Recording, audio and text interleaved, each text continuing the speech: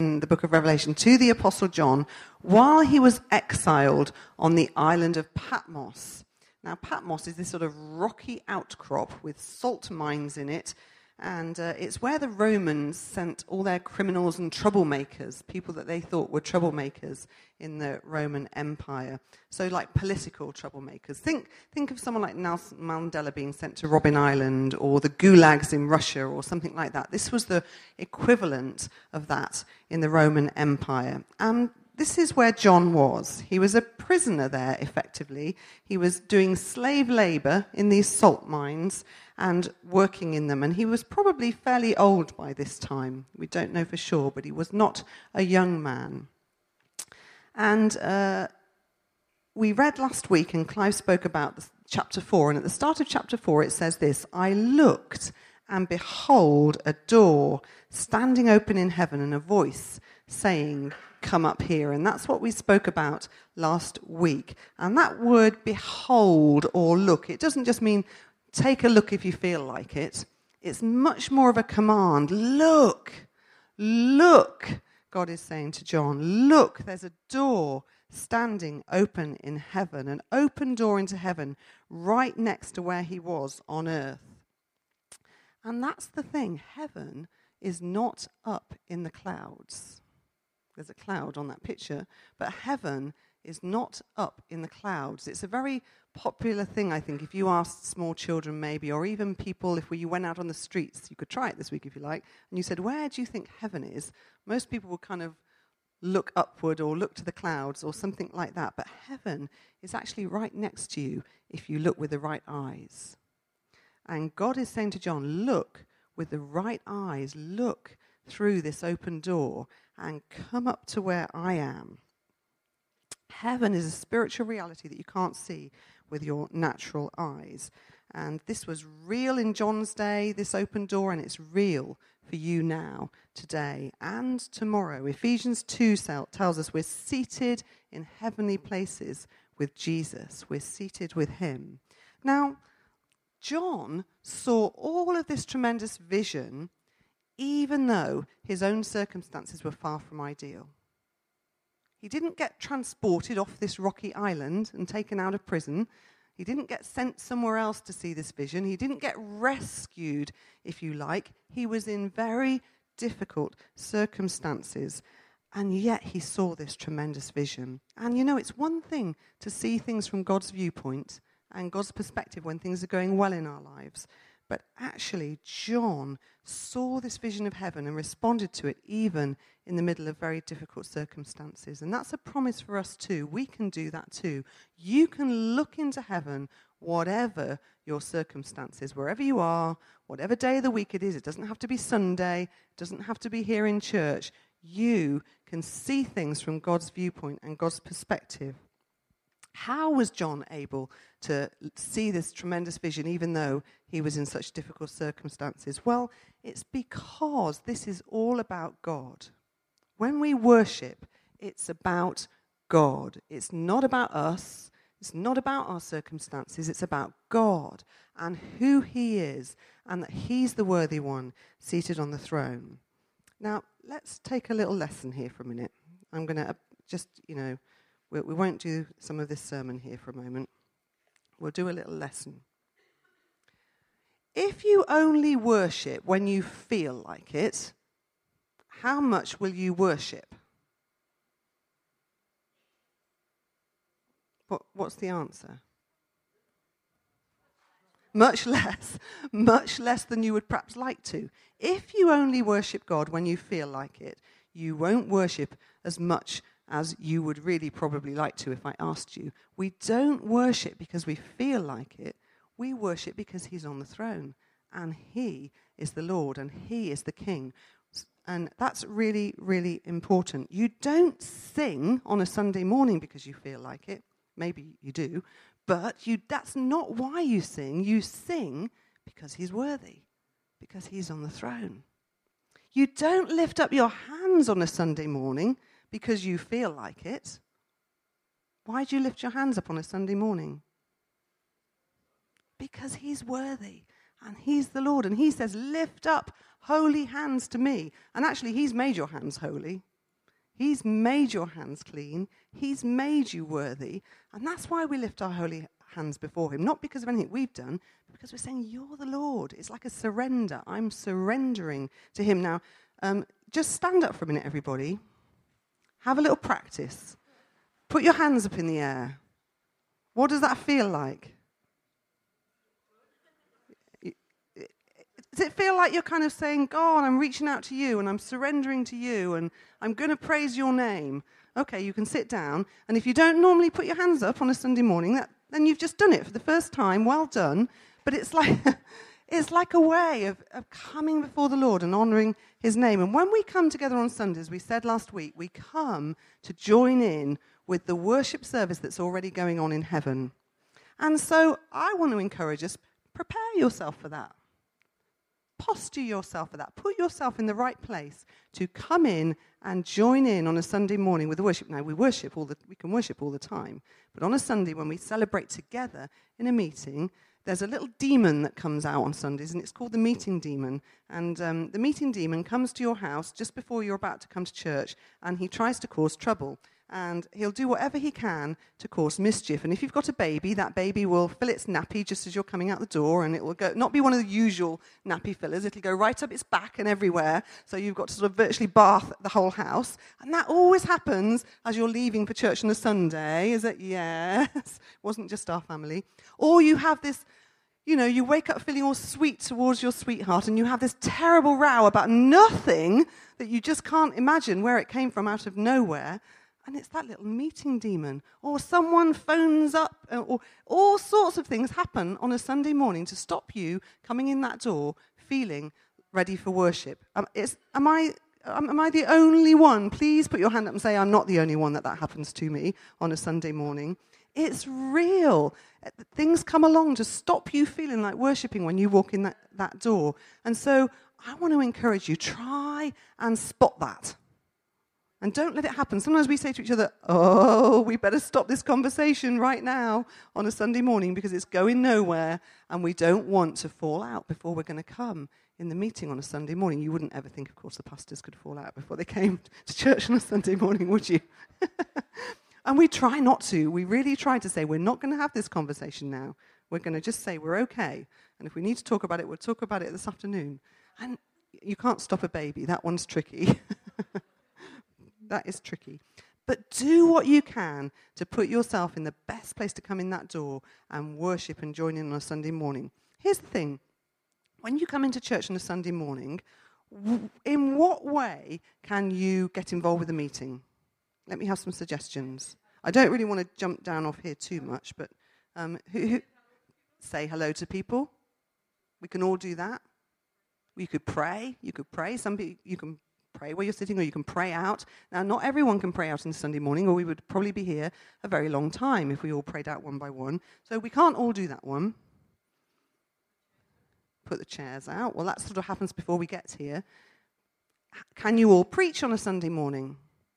Well, not all at once you can't. You're stuck with me today. You're only going to get me here.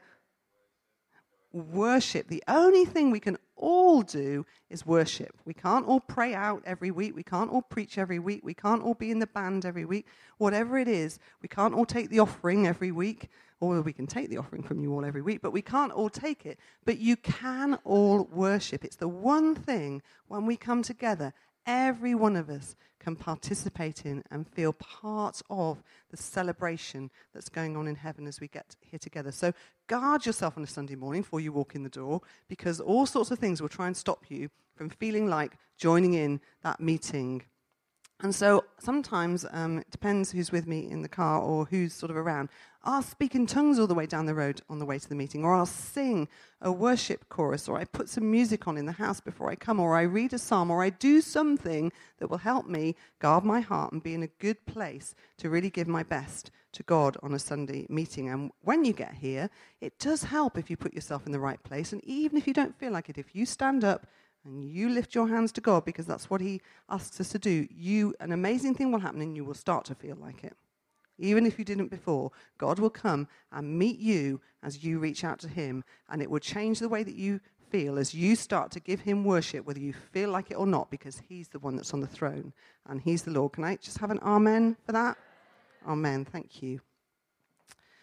And let me ask you another question before I go back to my proper notes. Supposing I said to you, this is the last Sunday morning you are ever going to have in this building together as a church, or the last worship service you're ever going to come to on this earth. The earth is ending tomorrow. This is your last worship service. How would you have worshipped this morning? Pardon?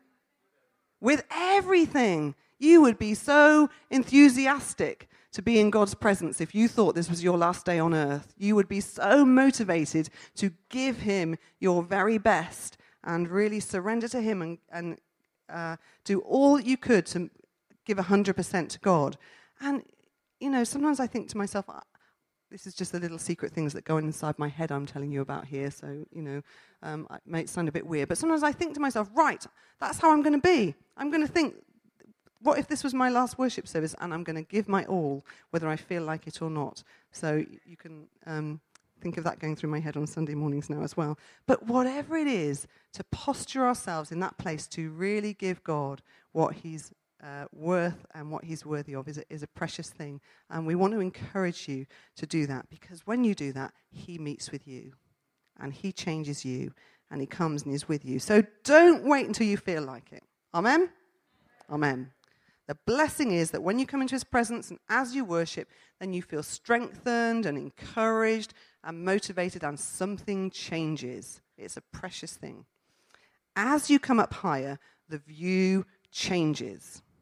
I'll say that again. As you come up higher, the view changes. I don't know if you've ever been on the top of a really tall building anywhere in the world. There's several of them around. And we once managed to have a stop off for 2 days in New York, and we were on the Empire State. We went up the Empire State Building. Has anyone ever been up the Empire State Building? Well, it was kind of one of those things that we were blessed to be able to do. And we were only there for 2 days, so we were trying to pack everything in, and we ended up going there it was about 11 o'clock at night, wasn't it? I think it shut at midnight. And actually, it's a good tip to go there because there's no queues. And if you go earlier in the day, there are terrible queues. And we kept walking past all these markers that said, if you are standing here, it will be 2 hours. If you are standing here, it will be 3 hours, you know. But there were no queues at all. We went straight up the Empire State Building. And when we got to the top, it was dark. It was at night. And we looked down on New York, and it was just amazing. It was very beautiful. But all the cars looked like little ants. And all the lights looked like little ants, and the noise of the city had just kind of faded away. And it was quite romantic because it began to snow. It was January, and it began to snow on us. But you could just hear the wind around your head, and you couldn't really hear the traffic noise, and everything looked really tiny down below us. And it's a bit like that when you come up into God's presence in worship. All the things that seem so troublesome and so big and such a difficulty for us, they get smaller.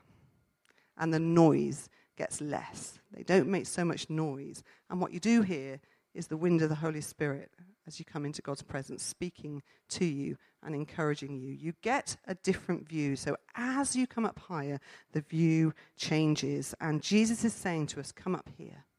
Come up higher. What John sees in this vision is the true reality of what really is happening. So let's read Revelation 5. Which is what we're going to look at today. And it's going to come up on the screens for us. I'll read it out. I'm reading from the New King James. And it says this, and I saw, that's John, in the right hand of him who sat on the throne, a scroll written inside and on the back, sealed with 7 seals. Then I saw a strong angel proclaiming with a loud voice, who is worthy to open the scroll and to loose its seals? And no one in heaven or on the earth or under the earth was able to open the scroll or to look at it. So I wept much because no one was found worthy to open and read the scroll or to look at it. But one of the elders said to me, don't weep. Behold, the Lion of the tribe of Judah, the Root of David, has prevailed or conquered to open the scroll and to loose its 7 seals. And I looked, And behold, in the middle of the throne and of the 4 living creatures, and in the middle of the elders, stood a lamb as though it had been slain or slaughtered, having 7 horns and 7 eyes, which are the 7 spirits of God sent out into all the earth. And then he came and took the scroll out of the right hand of him who sat on the throne. And when he had taken the scroll, the 4 living creatures and the 24 elders fell down before the Lamb, each having a harp and golden bowls full of incense, which are the prayers of the saints.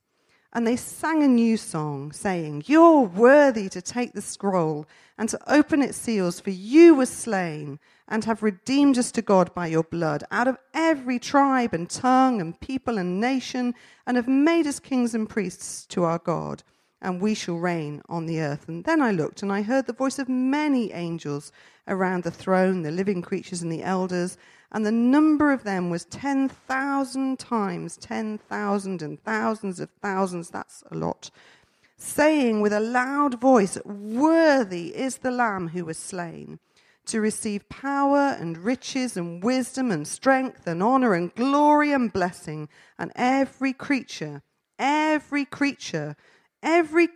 which is in heaven and on the earth and under the earth, and such as are in the seas, and all that are in them, I heard saying, "Blessing and honor and glory and power be to him who sits on the throne and to the Lamb forever and ever." And then the 4 living creatures said, "Amen." And the 24 elders fell down and worshipped him who lives forever and ever. Amen. Father, we thank you. We thank you for this tremendous vision of what's going on in heaven right now, Lord. We thank you that heaven is closer to us than we could imagine, Lord. We pray you would open our eyes to see the spiritual realities around us, Lord. We don't want to be earthbound and only see with our natural eyes, Lord. We want to see something in our hearts, the true reality of how it really is, Lord. And I pray this morning we would lift our gaze and look at Jesus, the one who does live forever and ever, the one who's conquered and overcome and taken that scroll. Lord, we thank you that you paid the price for each one of us to be able to come in your presence this morning. And we bless you. Touch our hearts today, I pray. Give us a fresh revelation of what it is to know you, to love you, and to worship you. Amen. So keep your spiritual glasses on today as well, because the Bible wants us to see this alternative situation, what's really happening, the true reality. And if you see heaven properly, it changes how you see this world. If you see heaven properly, it will change how you see this world and how you live your life on this world. And last week we saw this great big picture of everything happening, and this week we're zooming into a little bit of the picture.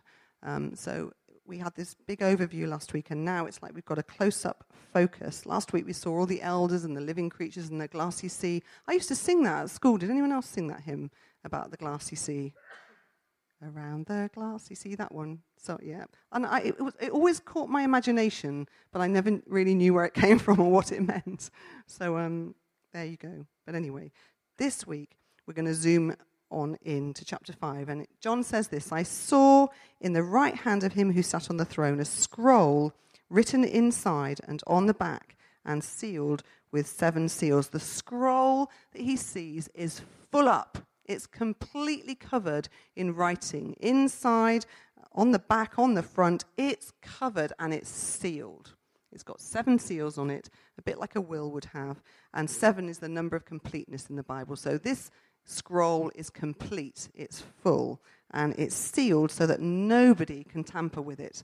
And on it is God's plan for this world. That's what's written on it, God's plan for this earth. It tells of how he's going to bring the kingdom of heaven to this earth.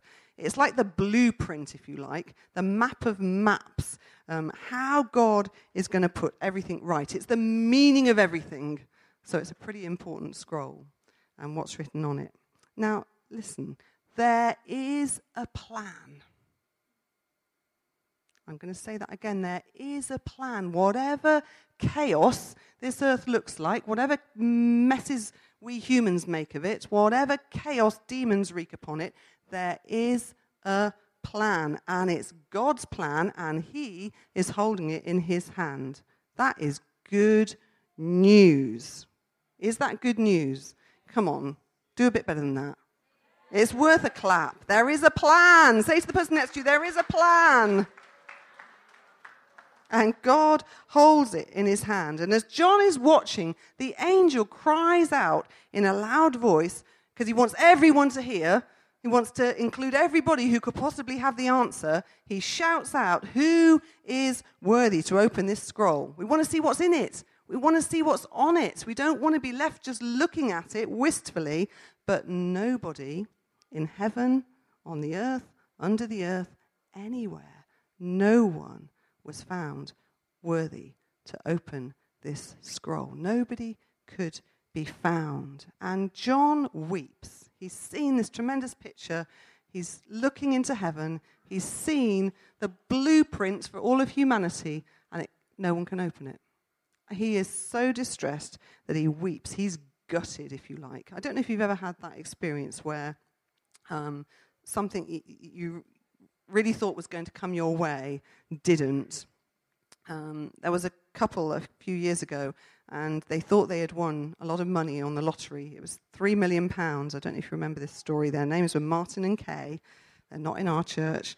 But they thought they had won the lottery, and they hadn't checked their tickets until it had come up as sort of a, this number has not been claimed several months later. And when they saw it, they realized that it was the number they always put on the lottery. I'm not suggesting that you put your well-earned money onto the lottery, but that's what these people did. And they always put the same number on every single week, and this was their number that they had not claimed, and they couldn't find the ticket. And it was a combination of their birthdays, and they got married and all of this, and it was put in the same shop where they always put their ticket in, and it was kind of everything lined up. They couldn't find the ticket. And apparently, if you lose your ticket, you have to have said so within a certain time. I don't know about these things, but you have to have, if you go over a certain time and you've lost your ticket, it's tough cookies, everybody. And so even though they had all this evidence that it was them that had bought this ticket, they were not allowed to break the rules and give them the money. Can you imagine how they felt? 1 minute they think they have £3 million, and the next minute they've got to go back to work on Monday. There you go. But it's John, 1 minute he thinks he's going to see the answer to everything, the meaning of the universe, God's wonderful plan for all of his creation, and then no one can open it, and he can't see what's inside of it. Nobody was worthy. And listen, we think we're very clever. And we are quite clever. We can send people to the moon. We can make amazing little bits and go into tiny computers and do all sorts of amazing things. We can make babies in test tubes. We can split the atom. We are quite clever, but still no one can open this scroll. However clever we think we are, none of us can open this scroll. And what's on this scroll is what really counts. If we can't open it, we're sunk. If we can't see it, we're stuffed. Then one of the elders turns around and says to John, "Don't weep. Stop crying. Behold," or that look again. You must look. You've got to look. "The Lion of the tribe of Judah, the Root of David, has prevailed," or overcome, "to open the scroll and to loose its 7 seals." And that reference to the Lion of the tribe of Judah comes from the book of Genesis. And you'll know in Isaiah, it speaks about the root of Jesse, the coming Messiah. So when John hears this, he knows this elder speaking about Jesus. When he hears that phrase, the root of Jesse and the Lion of Judah, he knows that the elder is speaking about Jesus. He is worthy. He's the lion. So John looks. And what he sees is the kind of key bit of this whole chapter, if you like. And this is what he says. Well, actually, have you ever, before I read the key verse in this passage, have you ever expected to see something and then it wasn't what you were expecting? It was totally different to what you thought. I don't know if you have. I'm trying to think. We once went to, we were in Paris, and we went to one of these art museums, and we went and saw the Mona Lisa. And I was really shocked. I thought this famous painting would be huge on this wall and kind of, really massive. It's tiny. It's really little, isn't it? And I thought, what's all the fuss about? But anyway, everyone was oohing and ahhing, so I oohed and ahed along with the best of them at this at this painting. But it was much smaller than I expected, and sometimes things don't look as we expect. And John turns around, and he looks, and he says this, "Behold, in the middle of the throne and the 4 living creatures, and in the middle of the elders stood a lamb, as though it had been slain or slaughtered." So the elder has said to him, "Look, the Lion of Judah." And he turns around, and there's this little lamb stood there, as if it had been slaughtered. And the word there actually means little lamb. It doesn't mean like a grown-up sheep. It actually speaks of a little lamb. Jesus made himself defenseless and vulnerable for you and me. He became that little lamb and was slaughtered for you and me. And he's in the middle of it all. He's in the middle of the throne. We're not in the middle of this picture. Jesus is. Here's something else, just to sort of disillusion you in case you need it. God is not here to do what you want. God isn't here for you to send up little quick prayers every now and then to get him to do what you want. You're here to do what he wants. It's that way round. And of course he answers prayers. And of course he listens to you. And he loves it when you come before him and you ask him things. But essentially, you've got to get it the right way round. He is not here to please you. You are here to please him. He is the one in the middle of this picture. He's in the middle on the throne. But he's standing there as a little lamb.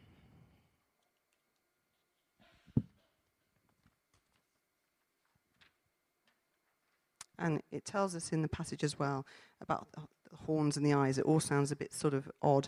But actually that's just telling us that this lamb is strong and powerful. The horns speak of the lamb being strong and powerful, and the eyes tell us that he's full of wisdom. It's just a pictorial way of telling us that about Jesus. But he's conquered and overcome by sacrificing himself for all humanity.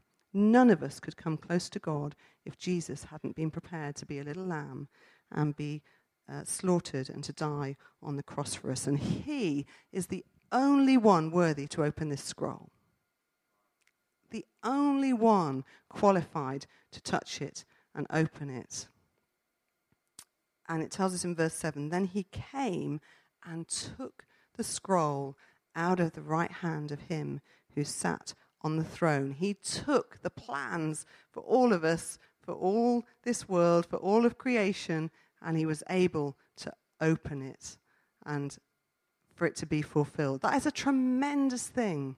You've gone ever so quiet on me, but actually it is quite a tender thing to think about, isn't it? That Jesus, Lord of heaven and Lord of earth, became like that little lamb and sacrificed himself so that he would be able to open up the plan for all of us and make a way for us to know the Father and come into his presence.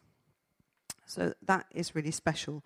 And then the rest of the passage tells us about the most amazing worship service that there ever was that's still going on. And that's what we join in with when we come together here on a Sunday morning. And we read it earlier. They all fall down, the living creatures, the elders, they fall before the Lamb with their harps and the prayers of the saints in golden bowls full of incense. I love that. Harps speak of worship. They've got harps. I can't play a harp at all. But harps speak of worship, and we can all worship. And I love this picture of the bowls of incense, which are the prayers of the saints. And sometimes when I pray, I imagine my prayers going into this big bowl in heaven. And you know, when that bowl gets full, it gets tipped out. And you will see God's hand act on your behalf. So keep praying. Every time you pray, you're adding to the incense in that bowl. And you don't know when God's going to tip it out. You don't know if it's just about full and the answer's coming to you straight away, or if you are going to pray some more before you see that bowl tipped out. Someone once said, if you don't persist in prayer, God doesn't know you're serious. If you only ask once, he might think it's just a whim of yours. But if you persist, he knows you're serious. Keep asking him. Keep adding your prayers to that bowl of incense and see what God will do. I think that's a really lovely picture. But then they sang a new song. You're worthy. You were the one that was slain. You've redeemed us. And everybody else joins in. All the other, first of all, it starts with the elders and the living creatures, and then the angels, and then it says everybody on earth and under the earth and everybody. Nobody is left out. Everyone else joins in as well and falls down and worships. And when we worship, this is what we're doing. It's an age-old worship service, but there's always a new song. It's different every time we come together. The worship service has been going on for a very long time, but every time you worship on your own at home or we worship together in the service, there's a new song to sing and to catch in the spirit. Worship is creative. It doesn't have to be the same every week. Sometimes it'll be loud, sometimes it'll be quiet, sometimes we might dance, especially if John's here. And sometimes we might clap, sometimes we might raise our hands, whatever it is. But worship is creative. It's not always the same. And worship has content. When you read this passage, they don't just go, hallelujah, hallelujah, hallelujah. They tell God why they're praising him. You're the worthy one. You were the one that was slain. You've redeemed us. You've made us reign, and so on. There's content to what they say. And if you ever don't know, if you think, well, I would love to worship more, and you don't really know what to say, read out some of the Psalms to God. Read out some of these scriptural passages where people are worshipping and say them to God yourself. And the content will minister to you and bless you. And the worship kind of gathers pace, if you like. It builds. More people come and get added in this passage to the worship service. And worship, when we're together on a Sunday, is like that too. It builds. It's kind of, we used to, when our kids were little, we used to sort of try and teach them. We would have them sort of sitting by us, and when the worship was going on, I'd sometimes say to them, and I can especially remember doing it with Richard, what do you think we should sing next that will take us further on into the presence of God here? Because, you know, sometimes you don't want a really, really loud song after a really quiet song or whatever it is, but you can get a sense of what perhaps the Spirit of God is saying among us on a Sunday. And I used to ask him, what do you think we should sing next, Richard?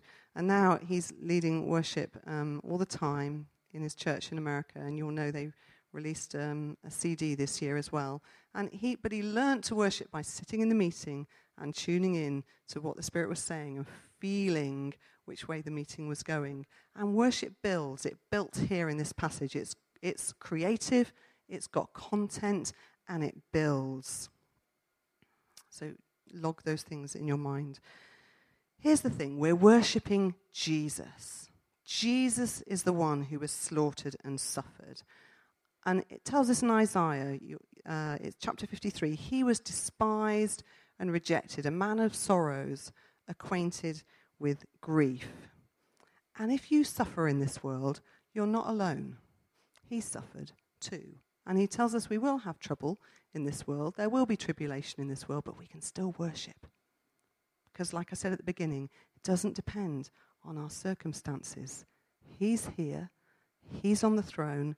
He's at the center of things, and we can worship him. But he does understand. He does understand, and you are not alone. He's always got those nail prints in his hands and feet. They haven't vanished just because he's in heaven. I once had this experience, and I'm not sure I ever told anyone this, actually. But I was in a ladies' meeting. It was a conference. It was in another country, and it was a group of women, and there was a time of worship. And during the time of worship, I was sort of putting myself in a place to get into God's presence. And I think I was kneeling down, actually. And I was imagining that Jesus was in front of me. But as I imagined it in my mind's eyes, I sort of saw him almost like a priest would be, with his back to me in very glorious clothing, like a long embroidered robe and so on. And I was looking at this and thinking how lovely it was that Jesus was our priest and so on. And I felt this sort of little voice inside say, look again. A bit like this, behold, I guess. Look again. And so I sort of looked with my spiritual eyes, I suppose. I don't know if it was a literal vision or not, but I opened my eyes inside my heart. And I saw, instead of this Jesus with his back to me in this beautiful robe, I saw I was kneeling, so I saw just his feet in front of me, and he was barefooted with those nail wounds through his feet, facing me, turned toward me, and I wept. I'm going to cry now. But it was just a very powerful thing, but that's how he is. His hands and feet have always got those nail prints in them for you.